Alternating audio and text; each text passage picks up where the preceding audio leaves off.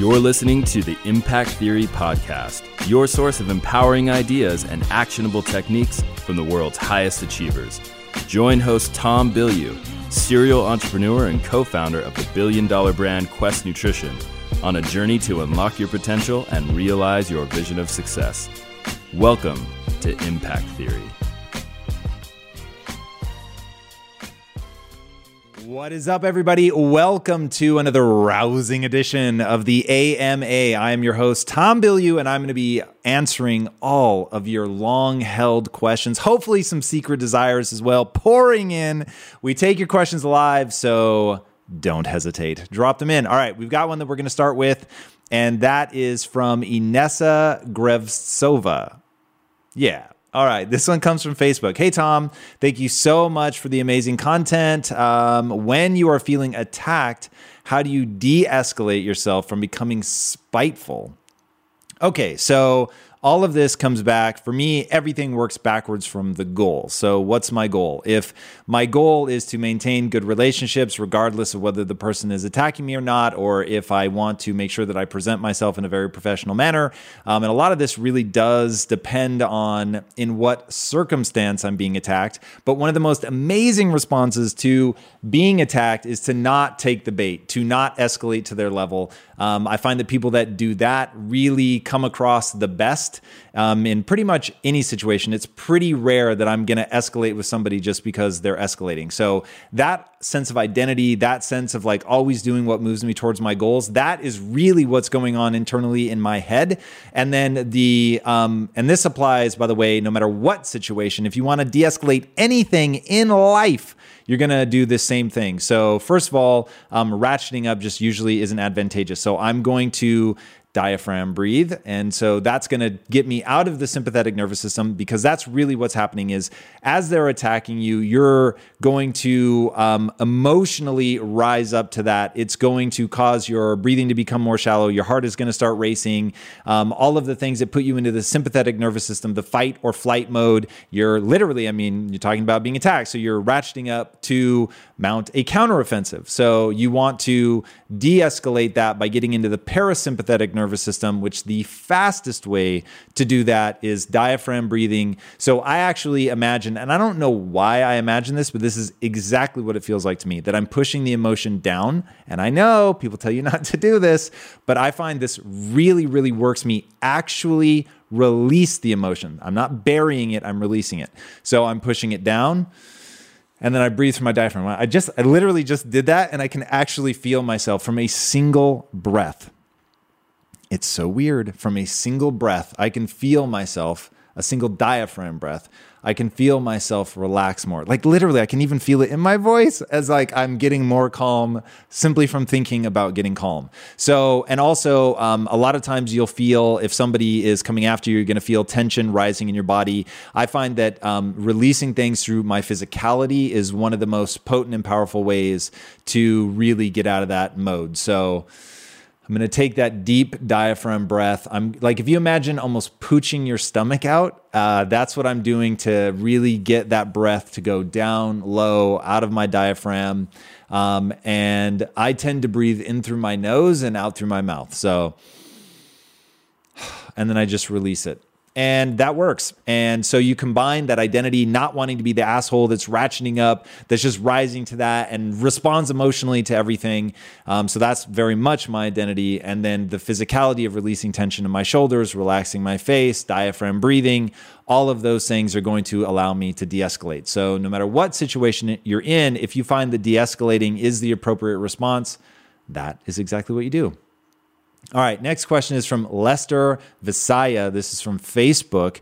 You once said children born with great privilege are going to have a harder time achieving things in life due to their lack of motivation. How do you think conscientious parents strike a balance in protecting or nurturing their kids while instilling them with a healthy mindset for success in life? Okay, so first and foremost, I want to say that I am probably the wrong person to answer this question because I don't have children.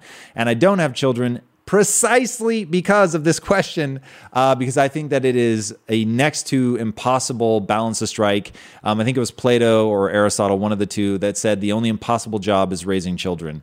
And that really, really resonates with me. But here's my best guess. And parents, hey, drop into the comments. Let me know if you think I'm crazy, which I'm very open to. So my best guess looks like this. There are certain kinds of suffering that are going to be very advantageous for your kids and certain kinds of suffering that are not. So bullying is the one that freaks me out. So if my kids were being bullied, I would immediately go into that situation and try to figure it out, find a way to either get them out of that situation, stop the bullying, whatever.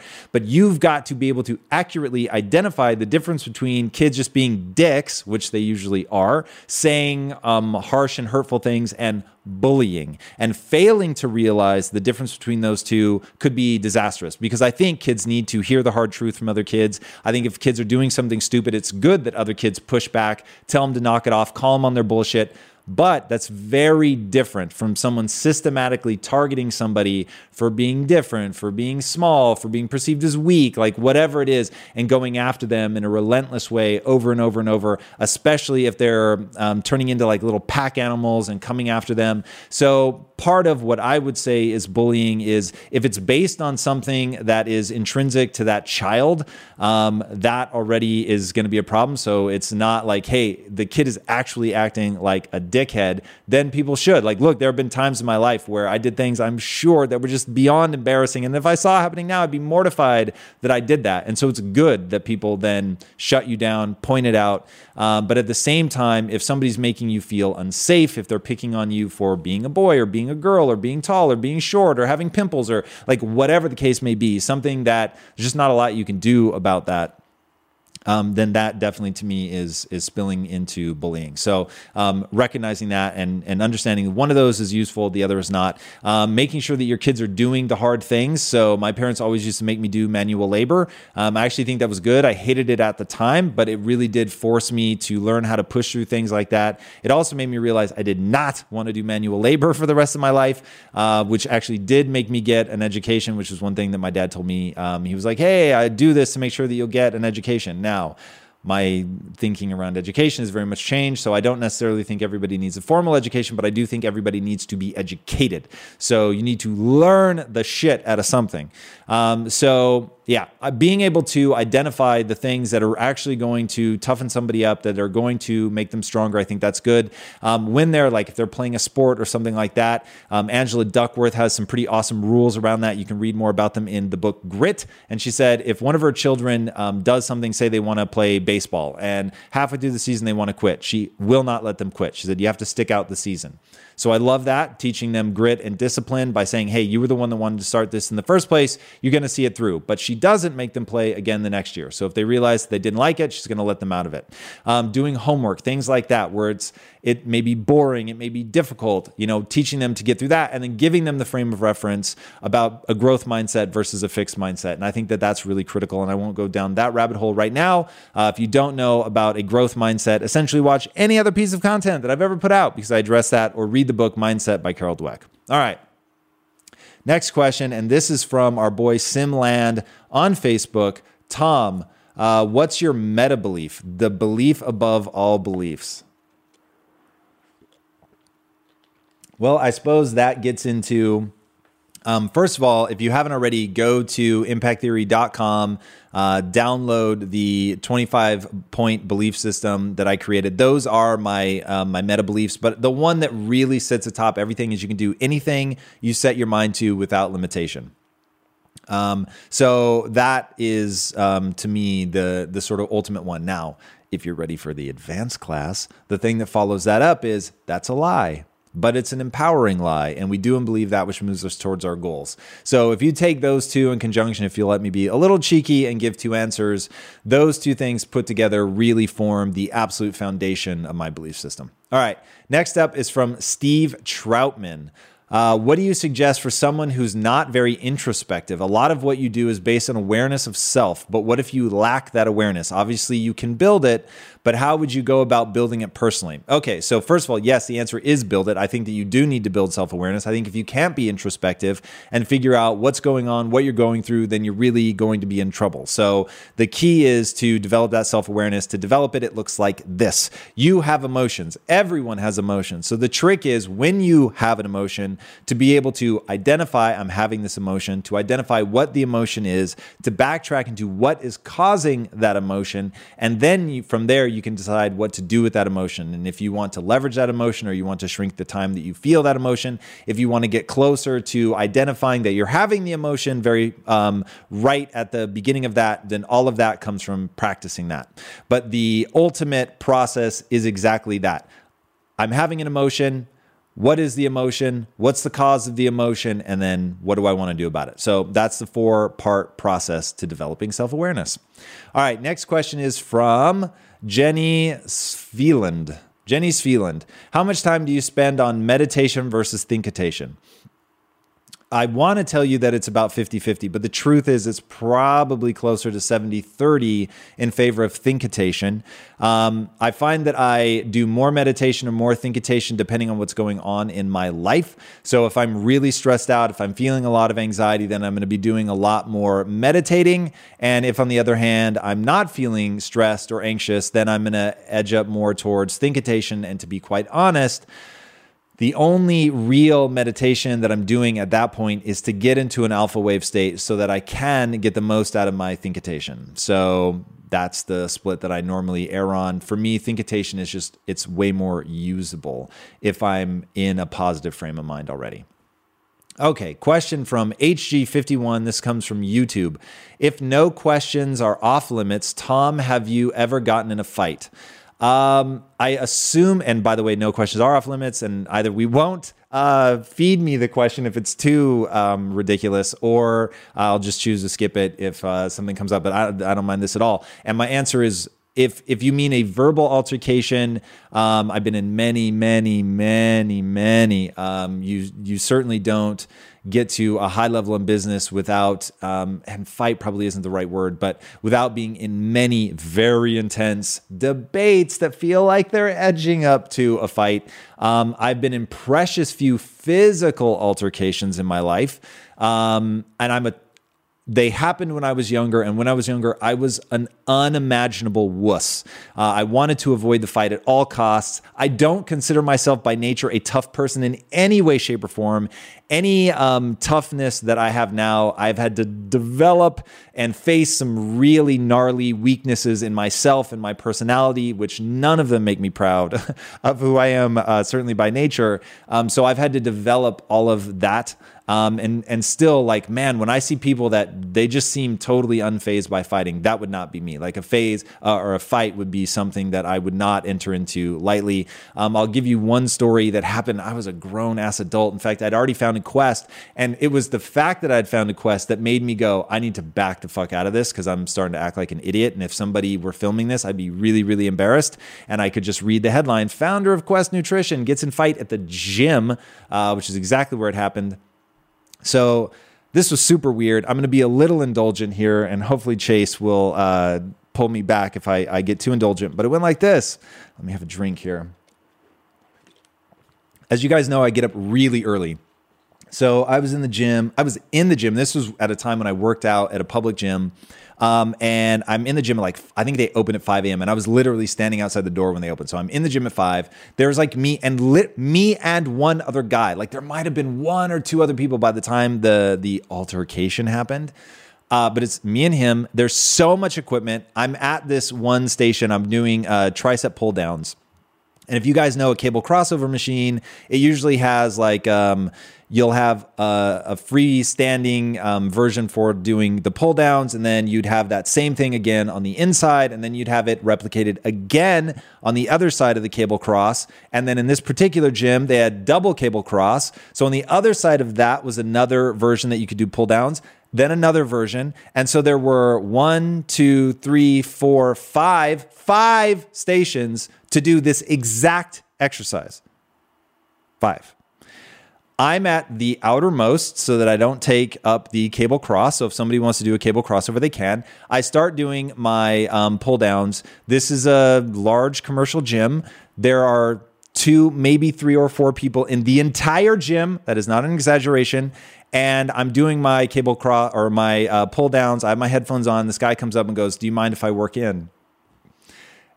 And at first I honestly thought he was joking. And so I look around and I'm like, very funny. I take my headphones out. Oh, that's really funny. And he's like, no, I'm serious. Can I work in? And I was like, do you mind like maybe just using one of the other ones? And he was like, no, I really want to use this one. And I honestly thought this guy was fucking with me. I was like, I am on candid camera right now. There's no way when there are 5 of the exact same thing that this guy wants to work in on the one that I'm working on. So anyway, to make a long story short, it fucking escalated. And it gets to the point where I'm literally like, if you want to fight, let's fight. And that was so stupid. And I caught myself in the middle of that going, wow, this is really embarrassing. I am acting like a child. I cannot believe I'm doing this. So yeah. At that point, I stopped and went about my workout. And in the end, we both looked at each other and were like, that was really fucking ridiculous. I can't believe we were both escalating like children. So yeah, but it didn't go to fisticuffs. I'm very grateful for it. But the whole thing was so patently absurd to me, I couldn't allow myself to back down. So that was one of those where you have 2 competing value systems. One, I don't want to be a dickhead who acts like a child. And then on the other hand, I don't want to back down when somebody's doing something that I think is patently stupid. So I was sketching out for a minute like a thermostat that turns on and off at the same temperature. So finally I realized acting like an adult in this moment is probably better than proving a willingness to stand up for myself. So I moved to a different machine and just continued with my workout. But yeah, that was both embarrassing and the most recent time that I was almost in a fight. All right. Next question is from Justin Banaga. Justin Banaga. My question is related to the Think and Grow Rich book. It said that your mind needs to be dominated by positive thoughts because it will attract positivity in your life. But what if I'm being driven by something dark like hate? What's your opinion here? All right, I'm all about the 80-20 rule. So spend 80% of your time in the light, in the beauty, in gratitude, in the things that you love about your life, and the beautiful things you're trying to make come true in your life. But then spend 20% of your time with a chip on your shoulder, totally dissatisfied with where you are, tapping into the anger, the rage, the hate. You just have to be very, very careful about spending too much time there because it really does become corrosive. It will eat away at you. But I think that humans are meant to play in both. I think that the darkness serves you in very acute moments, meaning very finite in their time. You spend very little time there. But when you, and I've talked a lot about this, they did a study where if you wanted to test how long somebody could endure pain, they'd have them submerge their arm in like an ice bucket. They would clock the time. And then if they wanted to push somebody beyond that, they would say, okay, now you can express anger, rage, and go crazy. And people could say, I think it was 30% longer. They could endure the pain. So very much the anger, the hatred, the rage, all of that will serve you in very acute moments. So if you think about us as evolutionary creatures, that we've gotten to this point through a steady process of evolution, anger, rage, all of that must have conferred some advantage. And I think that's the advantage. It gives you ability to endure more pain. So I think attacking hard things is a great way to go about it. And it's even something they talk about in cross country. When you're running and you're super fatigued and you're about to come up against a hill, what do? You attack it. Like you get intense. You fire yourself up, you go for it. So said another way, literally hate that hill to death and go up that hill. All right, so that's my thought, 80-20. All right, question from Tess Linden. This one is from Facebook. Once I get on a roll and momentum is building, it's so easy to keep going and delve deep into my work. But on those days when I get really low, I lose the momentum, and this can make me lose a week out of my work. Got any tips for pushing yourself once you hit those low moods? Yes. So first of all, energy creation has a physical component. So I think that addressing that physical component is always a very good idea. Generating energy in your life when you're feeling low, if you don't then have the physical reserves, is going to be a real problem. So this is a big part of the reason why I exercise and eat right, so that from an ATP standpoint, the energy source of the body, that I do have that energy created, and it's just an emotional load that I'm dealing with. So if it's just an emotional load that I'm dealing with, then a lot of times I'm going to focus on the result that I'm trying to get, or just identity, right? An evaluation system. So I evaluate myself every 3 hours to see if I've been as productive as I want to be. And then if I'm not, that triggers my identity to, hey, wait a second, like I don't tolerate that for myself. I have high fucking standards. Come on, let's go. And triggering that identity gets me going. Also, there's ways to access it from a physicality, get up, stand up, move around, jump around, do whatever you need to do to like get the blood flowing, get pumped. And then third, I think about the results. So like, for instance, the gym, I have low energy a lot in the gym emotionally because I don't enjoy the gym. And so in those moments where I'm thinking about what I actually have to do, and my problem with the gym isn't the pain. My problem with the gym is the time. I resent the time. So because I resent the time a lot, I find myself getting a little bit deflated in the gym sometimes. And when that happens, then I've got to think about the result that I'm trying to get. I'm doing this because I want to be able to generate ATP. I'm doing this because I want to look good naked. I'm doing this because I want to be strong, right? All the things that you want to do. You start thinking about those end results. And that then gets me through. Okay. Next question is from, we're scrolling like a twitchy person here. All right, there we go. This one's from Daniel Bro on Facebook. After the Lewis Howes interview, I have been looking at myself and what masks I wear. What ways have you found yourself wearing masks and how have you changed it in the moment? Okay, so first of all, if you haven't watched the episode that we did with Lewis Howes, check that out. It was this week or last week? Very recently. This week? Last week. Okay, so this one was Layla Jana. So check it out. Lewis brought the goods, amazing. He wrote a new book called The Mask of Masculinity, and he talks a lot about the different masks that people wear. I think he has a really, really unique perspective. So here I will say I don't necessarily internalize everything that Lewis said. So that's actually an important reason to watch the interview is because I think that you guys need to get varying opinions and really synthesize your own. So Lewis's thesis is that we all wear these masks and that these masks stop us from being our true and authentic self. And by the way, if that is what's happening to you, then definitively he's right on the money. And I think finding a path to being true and authentic to yourself is absolutely critical. I find the way he defines masks, though, is like, I think of as putting myself in that zone. So aggression is one of the masks that he talks about. And I have found that I've had to cultivate that in myself, that I don't have that naturally. But the way that I am naturally makes me feel weak, made me feel like I was being taken advantage of, was not helping me in business. And because my meta belief, going back to one of the earliest questions, my meta belief is to do and believe that which moves me towards my goals, I realized I had to cultivate that. And I had to learn to be aggressive. But fascinating how this is all sort of coming together. In the earlier story I was talking about, the last time I was almost in a fight, that was me literally having these two conflicting values, or masks, if you will, where I wanted to be dominant and aggressive, but then also realized I wanted to be an adult who's in control of his emotions. And so these two things, neither of which I would say is necessarily my natural state, were coming into conflict. And at that moment, I had to choose, like, in what way do I want to act right now? And so for me, it was letting go of, in Lewis's words, the aggression mask, and leaning on my identity as a very rational, calm adult who's in control of his emotions and not the other way around. So go back for a second to the question. And how have you changed it in the moment? Yeah, so it really comes down to identifying what you're doing. If you're, and Lewis talks about in the interview that there are times where the mask can help you, and so you need to really begin to differentiate between when it is going to help you and when it's hurting you. And if it's hurting you, to drop it. Like, I'm not afraid to be super vulnerable, and so that might be part of why I see the notion of a mask a little bit differently. If you'd asked me that question maybe 10 years ago, where I really struggled with that and didn't want to be vulnerable and would have been really tense to put my real self out there because I thought that people were going to judge me or whatever, it would have been very, very different. But at some point you get good enough at things that, you know, it doesn't matter what people think about me. What matters is my ability to execute.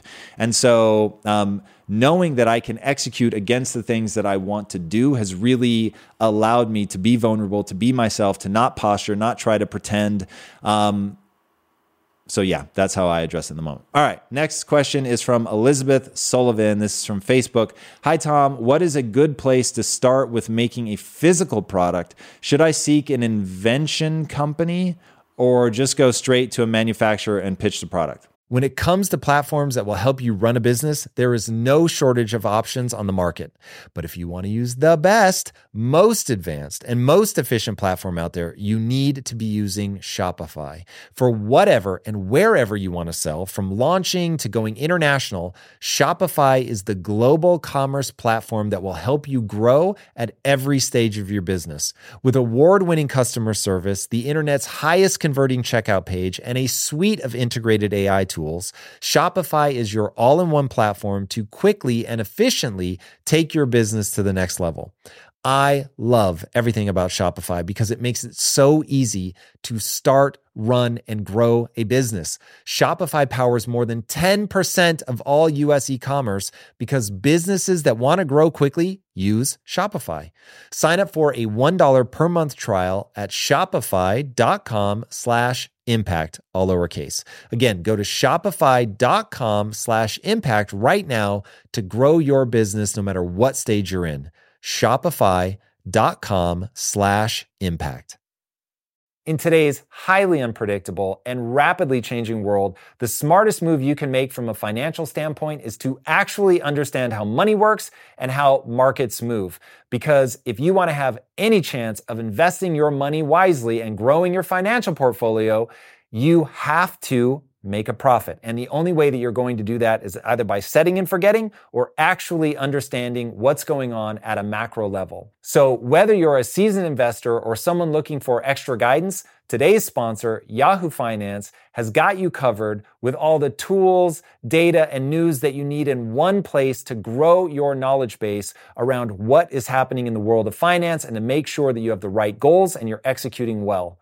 Yahoo Finance makes it easy to consolidate your accounts so you can effectively and efficiently manage your entire portfolio. Personally, I love how straightforward their platform is to use. It is very simple to get the information that I need, and Impact Theory's own chief financial officer is exactly the same, spending time helping me frame exactly what is going on from a global perspective so that I'm making the smartest decisions that I can. I definitely recommend that you check out Yahoo Finance for comprehensive financial news and analysis. Visit the incredible brand that so many great investors use at yahoofinance.com. It's the #1 financial destination. yahoofinance.com. Once again, guys, head there now, yahoofinance.com. If getting your hands dirty and taking good care of your car or cars is a passion of yours, then eBay Motors is here for the ride. Because I'm sure you remember when you first saw the potential in that beauty. And then through some elbow grease, fresh installs, and a whole lot of love, you transformed 100,000 miles and a body full of rust into a drive that's all your own. With over 122 million parts for your #1 ride or die, you can make sure your ride stays running smoothly with eBay Motors. Brake kits, LED headlights, exhaust kits, turbochargers, bumpers, whatever your baby needs, eBay Motors has it. And with eBay Guaranteed Fit, it's guaranteed to fit your ride the first time, every time, or your money back. Plus, at these prices, you're burning rubber, not cash. Keep your ride or die alive at ebaymotors.com. Eligible items only. Exclusions apply.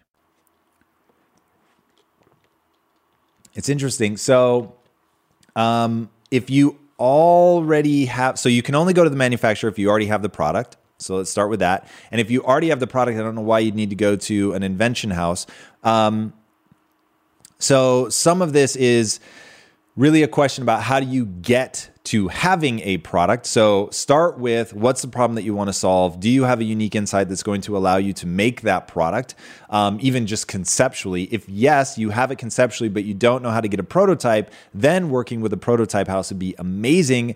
And if that's what you mean by an invention company, then yes, definitively go to the prototyping house with your idea, with your schematics, get them to mock it up to create it.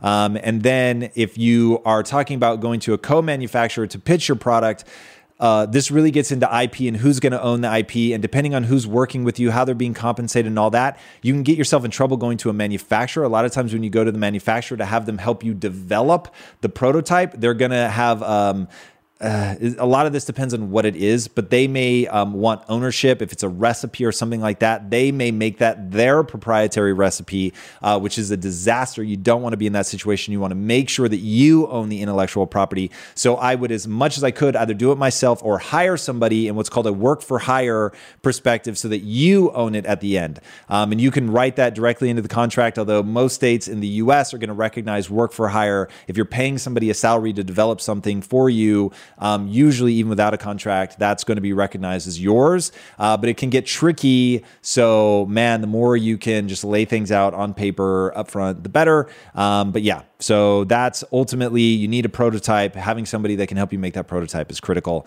And then, because I'm not a big fan of taking in investments up front, if you can make it yourself, even if it's rough, that's better than having to, raise capital and go straight to having somebody do it in a high-end fashion, cobble it together, do it yourself. The guy that I'm interviewing today, by the way, a guy named Taylor Wilson, super interested in this kid, created nuclear fusion at the age of 14 by cobbling pieces together.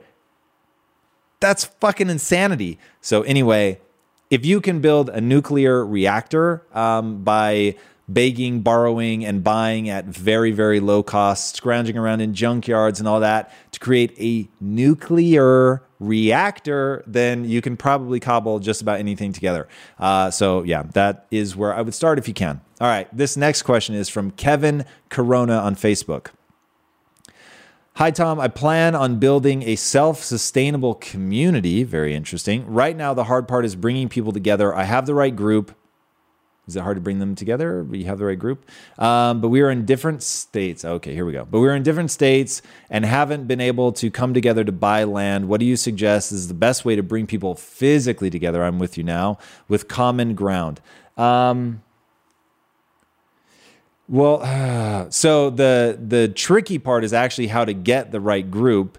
So I'd actually be interested to see how you got them together. But my advice is these days with the internet, I would put together, I'd probably just start with a really simple Facebook group. I'd make sure that I was putting out the kind of content that let people know who I was.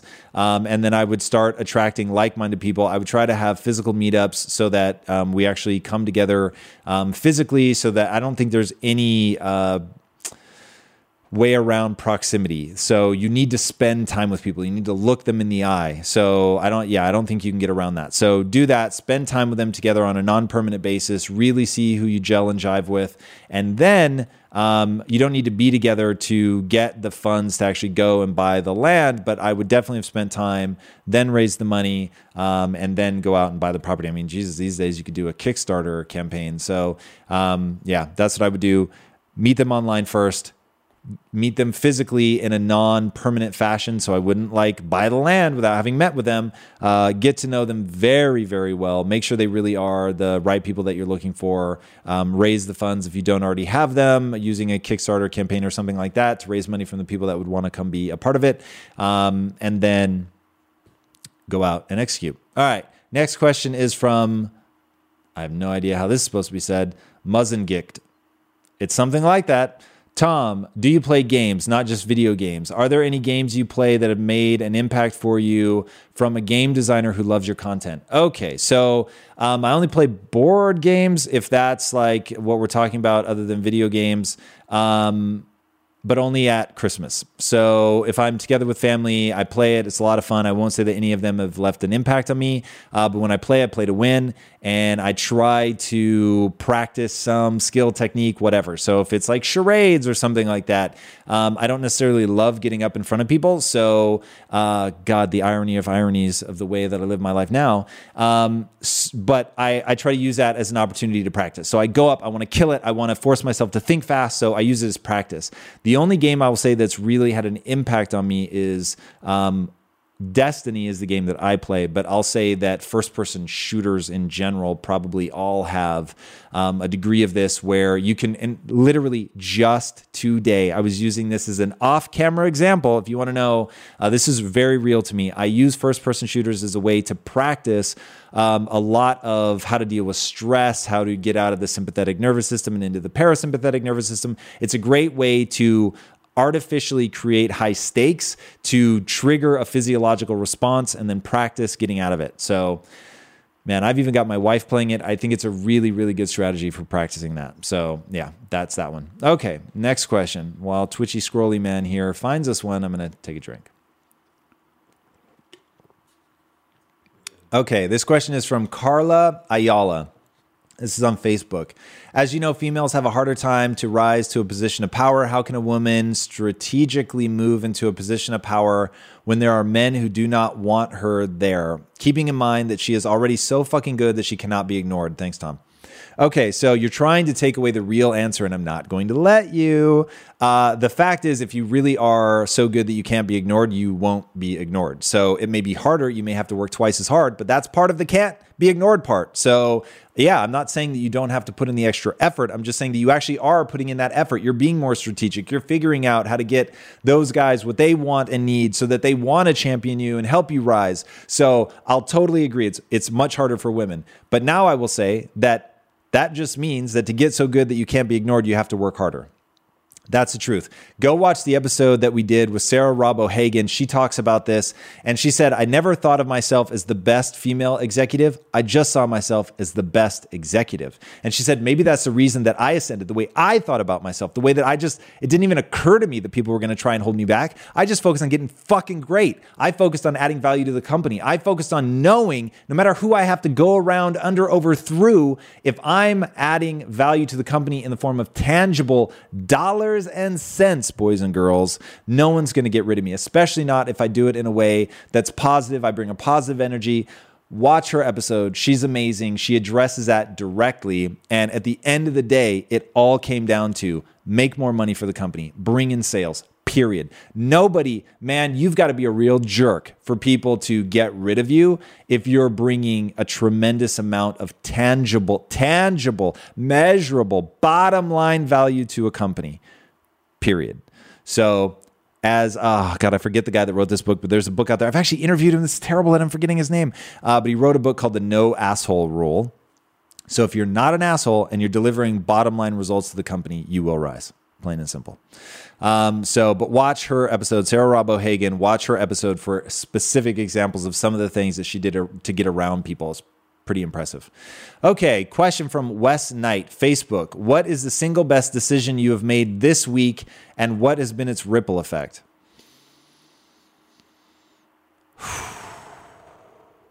I've started refining my important things list. So my important things list is getting really long and really robust, and it's very exciting, but that also diminishes its usability.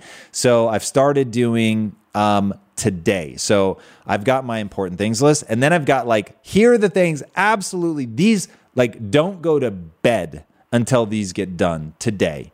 And so that's been really great. It's just helped me get to another level of efficiency, and deadly efficiency is what I'm all about. So yeah, I've liked that. It's been a cool addition. Okay, this question is from Ruth Tejeda. Hello, Tom. What was your experience with the education system? Did you ever say that you would not amount to much? My experience with the education system, I saw the education system through a child's eyes. And what I mean by that is I thought the problem was that people were judging me and they were giving me grades and how is this ever really going to help me in life? And all of the things that I think kids say, versus really recognizing the problems with the education system, which I'll get into in a minute. But so that's how I saw it, since that was your question. Actually, that's technically not your question. Your question was, what was my experience? So my experience was actually good. It was positive. I had great friends in high school. I was very effective at cheating.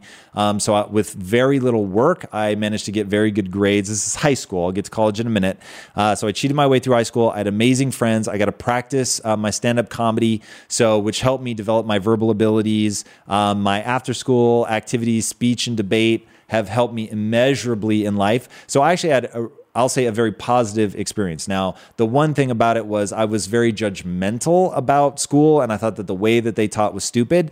I was right, but for the wrong reason. So I think now if you look at what people are talking about with the education system, they're making way more enlightened arguments than I was making, which is they're saying one size fits all doesn't make sense. I think that makes a lot of sense. It certainly wasn't what I was decrying when I was in high school, but I think that makes a lot of sense. I think finding a way to focus on problem solving is probably the biggest thing. So we teach essentially rote memorization. So here are the facts and figures, memorize those. And then the third thing I'll say is being a teacher is one of the most time-consuming endeavors ever. We pay them virtually nothing, so it doesn't attract the best and the brightest. That doesn't mean that there aren't amazing, amazing, amazing teachers out there who touch people's lives, and their lives are immeasurably better because of it. And I had some early encouragement from teachers I'm eternally grateful for. So no question, I had amazing teachers along the way. But I will say that they're in the minority.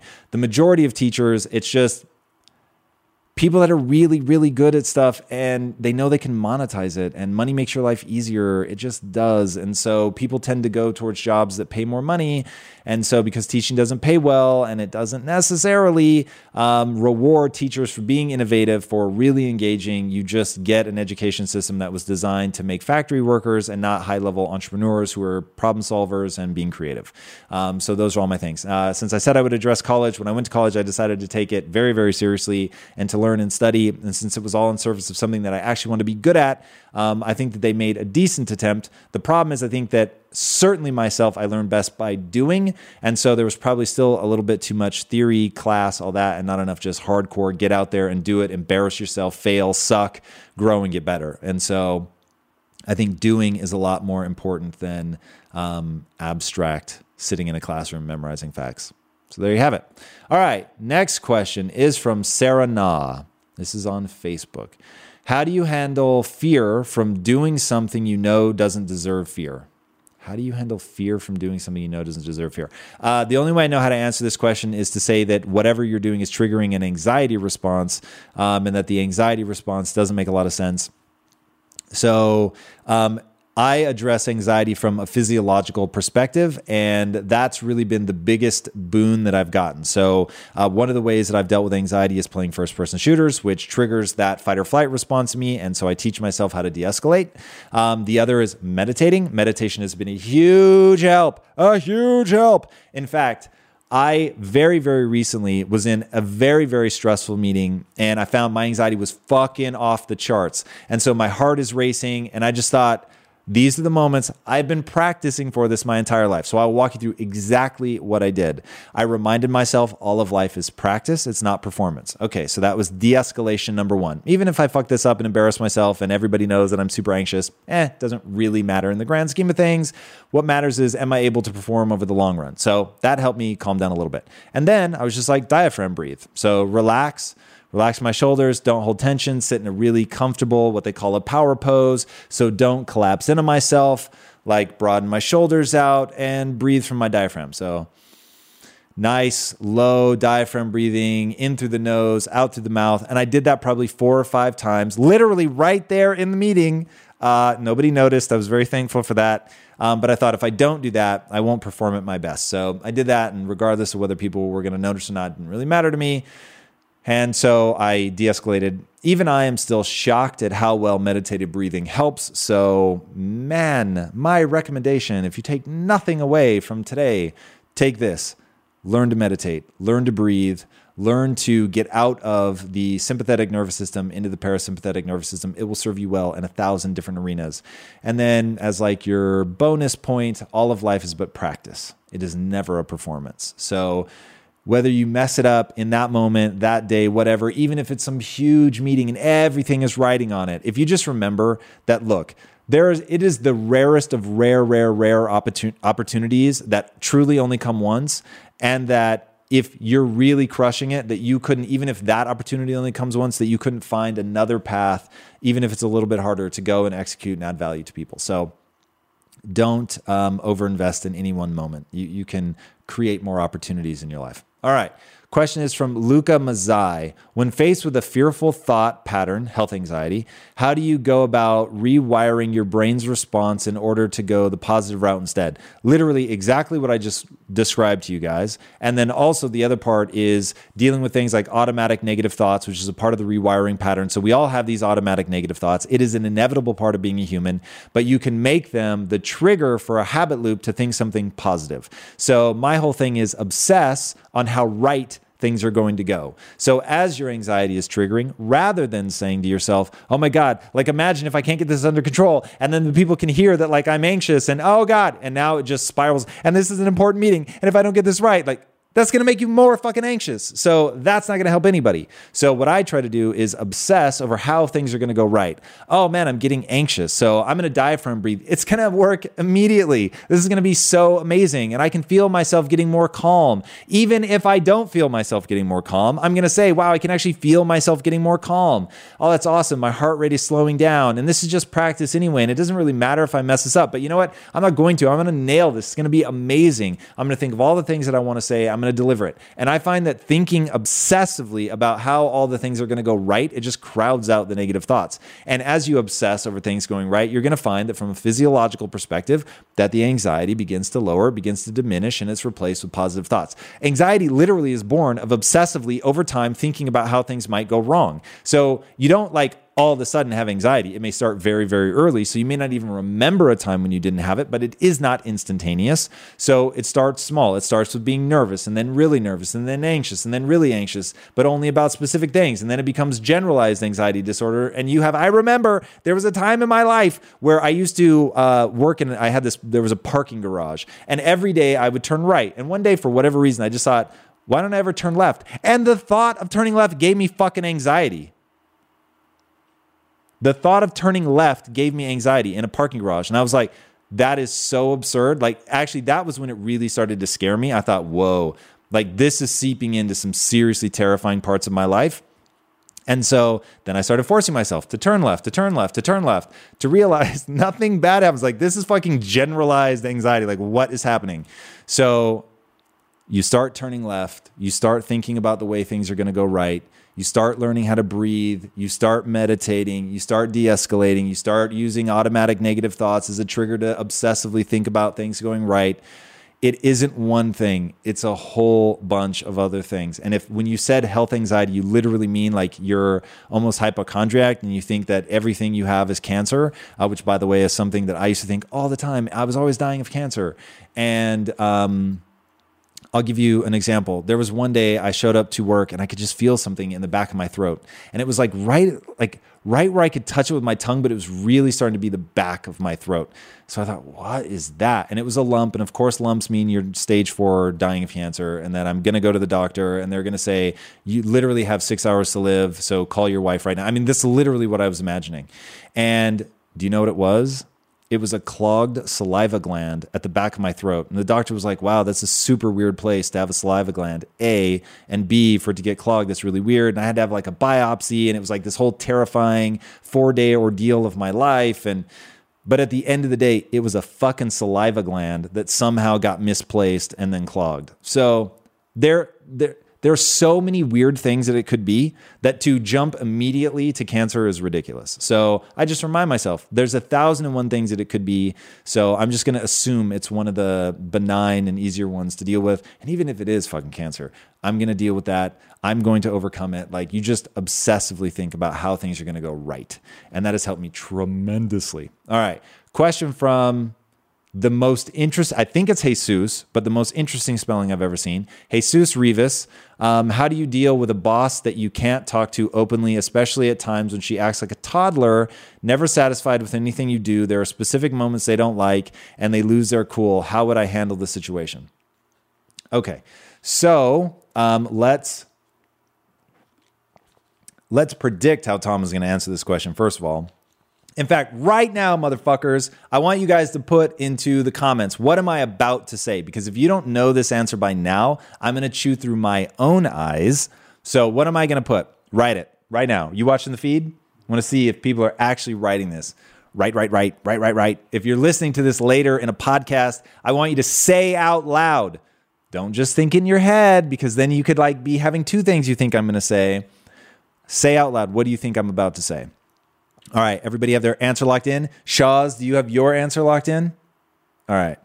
The answer is, it's all your fault. It's all your fault. So here's what I mean by that. Especially at times she acts like a toddler. Okay, now maybe she really does. And maybe your boss is a total psychopath. But you've got to be thinking like, what am I doing to trigger her and make her act like a toddler? Or when she's acting like a toddler, why can't I get her back into immediate adult mode? Or what am I doing working for somebody who's so irrational that they act like a toddler? That's what I'm externalizing how I think about myself. So this is exactly what I'd be thinking. I'm not going to get pissed or be like, I can't believe she's a toddler. I'm going to accept and acknowledge the reality of this situation is this is where that person is. So now what am I going to do? So first, it just starts with you've got to take responsibility. Now I get it. You're asking me for what like the actual steps are. So full respect, you're ready for that answer. So now here's what I do. So I look at myself first. What am I doing? Second, I'm really going to assess the situation. How much time and energy would it take me to get good at dealing with this person? If the answer is too much and I don't love my job or whatever, I'm going to leave. So I'm going to find another job. I'm going to find my dream job, somebody where people aren't psychopaths. But let's say that I think, you know what, this is actually worth my time and energy. I love what we're doing. I love the mission of the company. I really want to get around this. I'm going to identify what is triggering them, what's making them act like a toddler. Almost certainly, it is insecurity. Okay, so I know that people are what they call promoted to their level of incompetence. And what that means is you're really good at your job here, so they promote you to here. You're really good at your job there, so they promote you to here. And you ultimately stall out at the place you're not good anymore. So you were good at all those other things, but now finally you get to the point where you just don't shine at it. So, okay, I get it. I accept it. Actually, I have empathy for that. So I'm going to meet this person with empathy. They're insecure about something. And chances are I'm triggering that insecurity. So what is it that I'm doing that's making them insecure? How can I bring them in on this? How can I help them win with whatever idea or whatever it is that I'm doing? Or hey, if you're frustrated that they're never satisfied with what you do, ask them ahead of time, what does success look like? Lay that out for me so that you know exactly what you're aiming for, because maybe they're not clear. And honestly, I'm going to own that maybe it really isn't that good. And so I'll say, what are we trying to get out of this? I want to make sure that I really crush it. And then when I go in, I'm going to be totally defenseless. So even if they're acting like a psychopath toddler and I realize, okay, fuck, I wasn't able to not trigger their insecurity at this point. So now they're reacting to my work. Okay, but now I actually want to know. So maybe their insecurity is just lowering their defenses and now they're going to lash out on something real, because normally that's what people do. They go for your real weakness. So now she's attacking something that probably is real, and maybe 99 things about my work are awesome, and they're triggering their insecurity. So I'm only going to hear about the one thing that sucks. But I want to know about that one thing that sucks. So now I'm going to lower my defenses, despite the fact they're acting like a toddler. I'm going to look at the one thing that they really hone in on, and I'm going to ask, is that real? I'm going to separate the message from the messenger, and I'm going to say, well, maybe that really is something that I can get better at. And now I'm so stoked. This, by the way, is actually how I think. I'm so stoked that this person is freaking out, acting like a toddler right now, because that's causing them to help me shore up my game and to get even better. So I'm super, super excited about the fact that they pointed out the one thing that I'm doing wrong. Thank you. I'm so grateful for that. And then I'm literally going to thank them for pointing that out, and I'm going to, address it and try to do better. So that's how I would deal with somebody, because ultimately I accept that I'm the one that wasn't able to either stop them from acting like a toddler or help them out of that with empathy, with compassion, and strategy, quite frankly. Okay. Next question is from Mark Babick. Hi, Tom. Just heard your comment on fighting. I was a wimp just like you. Wanted to avoid at all costs. Do you find this was helpful in developing your negotiating skills? I always found myself trying to find a way to avoid fighting at any cost. It's funny. Actually, yes. So when I was growing up, I found that I could talk my way out of any fight. And so I did that with self-deprecating humor. Then when I went to college, I stopped using self-deprecating humor altogether and found that actually did rob me of that ability. And it's really fascinating. And I'm not saying that either one is better than the other. if like it doesn't make you feel weird to always have to default to making fun of yourself to get out of a situation, or to accept that you're not going to be able to use like dominance to back somebody else down to get out of a situation. Like if you're okay with that, man, I don't think there's anything wrong with that. If you're legitimately okay with that. And to be honest, like in high school, it didn't bother me. I was totally okay with it. And it was just as my identity changed and I wanted to take myself more seriously, that I really began to hold myself to a different standard, to change my identity, that it then became important to not do that and to stand up for myself. So it's fascinating. I don't think one identity is right or wrong. You just have to acknowledge what your identity is and then build your life around that. So yeah, I actually think it was easier to talk my way out of things. I won't say negotiate, because I find in negotiations, empathy, compassion is very useful. Standing up for yourself at times is very useful. Knowing when to give. So I would never want to be negotiating from a position of it's my only option, is to self-deprecate, to get out of it. Because sometimes you need to draw a hard line. You need to stand up. You need to stare them down. You've got to be willing to do that. And so that to me is a very different question. But yeah. All right, there it is. All right. Next question is from Emma Parker. Tom, you often speak of the Matrix in your language. I want to know, what was it that pulled you personally out of the Matrix? When was the moment that you realized? Did you ever feel crazy? No, I never felt crazy. Getting out of the Matrix, I wish, was a binary moment. Of course, it's not. It's a long string of things. And I'll give you just a few key touch points, and then I'll say the one that was probably the most important.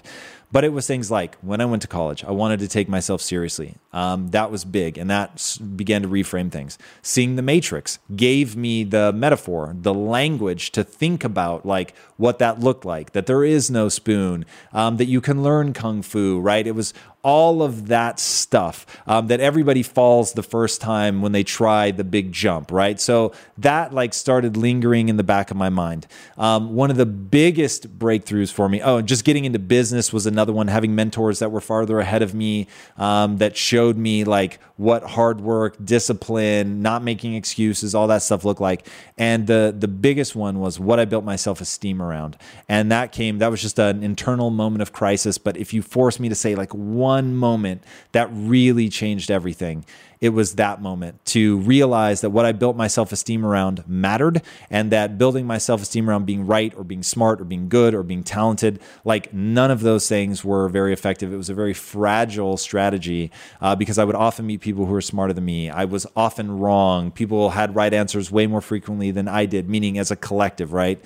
Ask the audience. Like the crowd is right way more than you're going to be right individually. So all of that really just made me feel like constantly in this weakened position. And so once I finally realized, okay, I need to feel good about myself. I need to be proud of myself, but I can choose what I build my pride around, and that I could switch that to being the learner. So learning faster than somebody else, being willing to admit that I was wrong faster than somebody else. Like all of those things became the thing that I was really proud of. And so that became just incredibly, incredibly empowering, and is the thing ultimately, if you said pick one, that I would say pulled me out of the Matrix. But in truth, it was years and years of work, reflection, reading, learning from people, trying stuff, and having moments of real deep pain. And the only way out of that pain is to think in a new way. That's the truth. Okay, so next question is from Marie-Eve Gagne. How do I stay flexible while keeping my integrity on certain efforts, e.g. sleeping in, feeling run down, or getting sick, although I always work out in the morning? Okay, so this is one of those things where I'm going to give you two very conflicting answers, and you have to live in the friction between the two. If I'm awake, I'm either working or working out. If I get sick, I'm going to show up and fucking play. And if I have 103 degree temperature, you can still count on me to deliver a world-class interview, to lead this company, to do whatever the fuck it takes to get where I'm going, okay? That is true of who I am. And I've backed that up enough privately that I have absolutely no concern that somebody's going to call me out on that publicly. None whatsoever.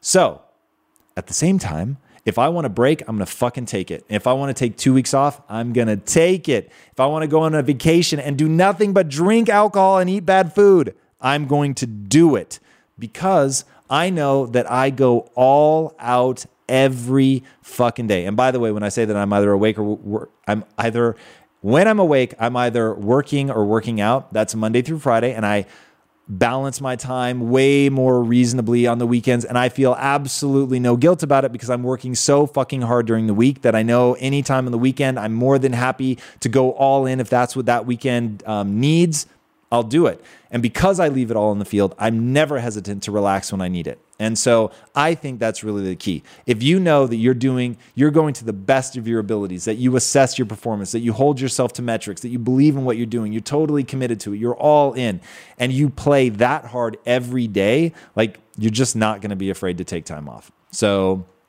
I listen to my body. So even though, like, if I got sick, I would still play through that if I needed to in a moment where I needed to shine. But at the same time, if like the team's going and things are working, nobody needs me, I'll take a nap during the middle of the day if I'm sick. Fuck yeah. Like, and I would tell my team, do the same. Go home, relax, get better. I take the gym off. If I'm sick, I'm not working out. The fuck out of here. Like, that doesn't make sense to me. So it's because I'm so confident in how hard I work. I just don't have any guilt or anxiety about that. So you want to get to that point, and then it just becomes a no-brainer.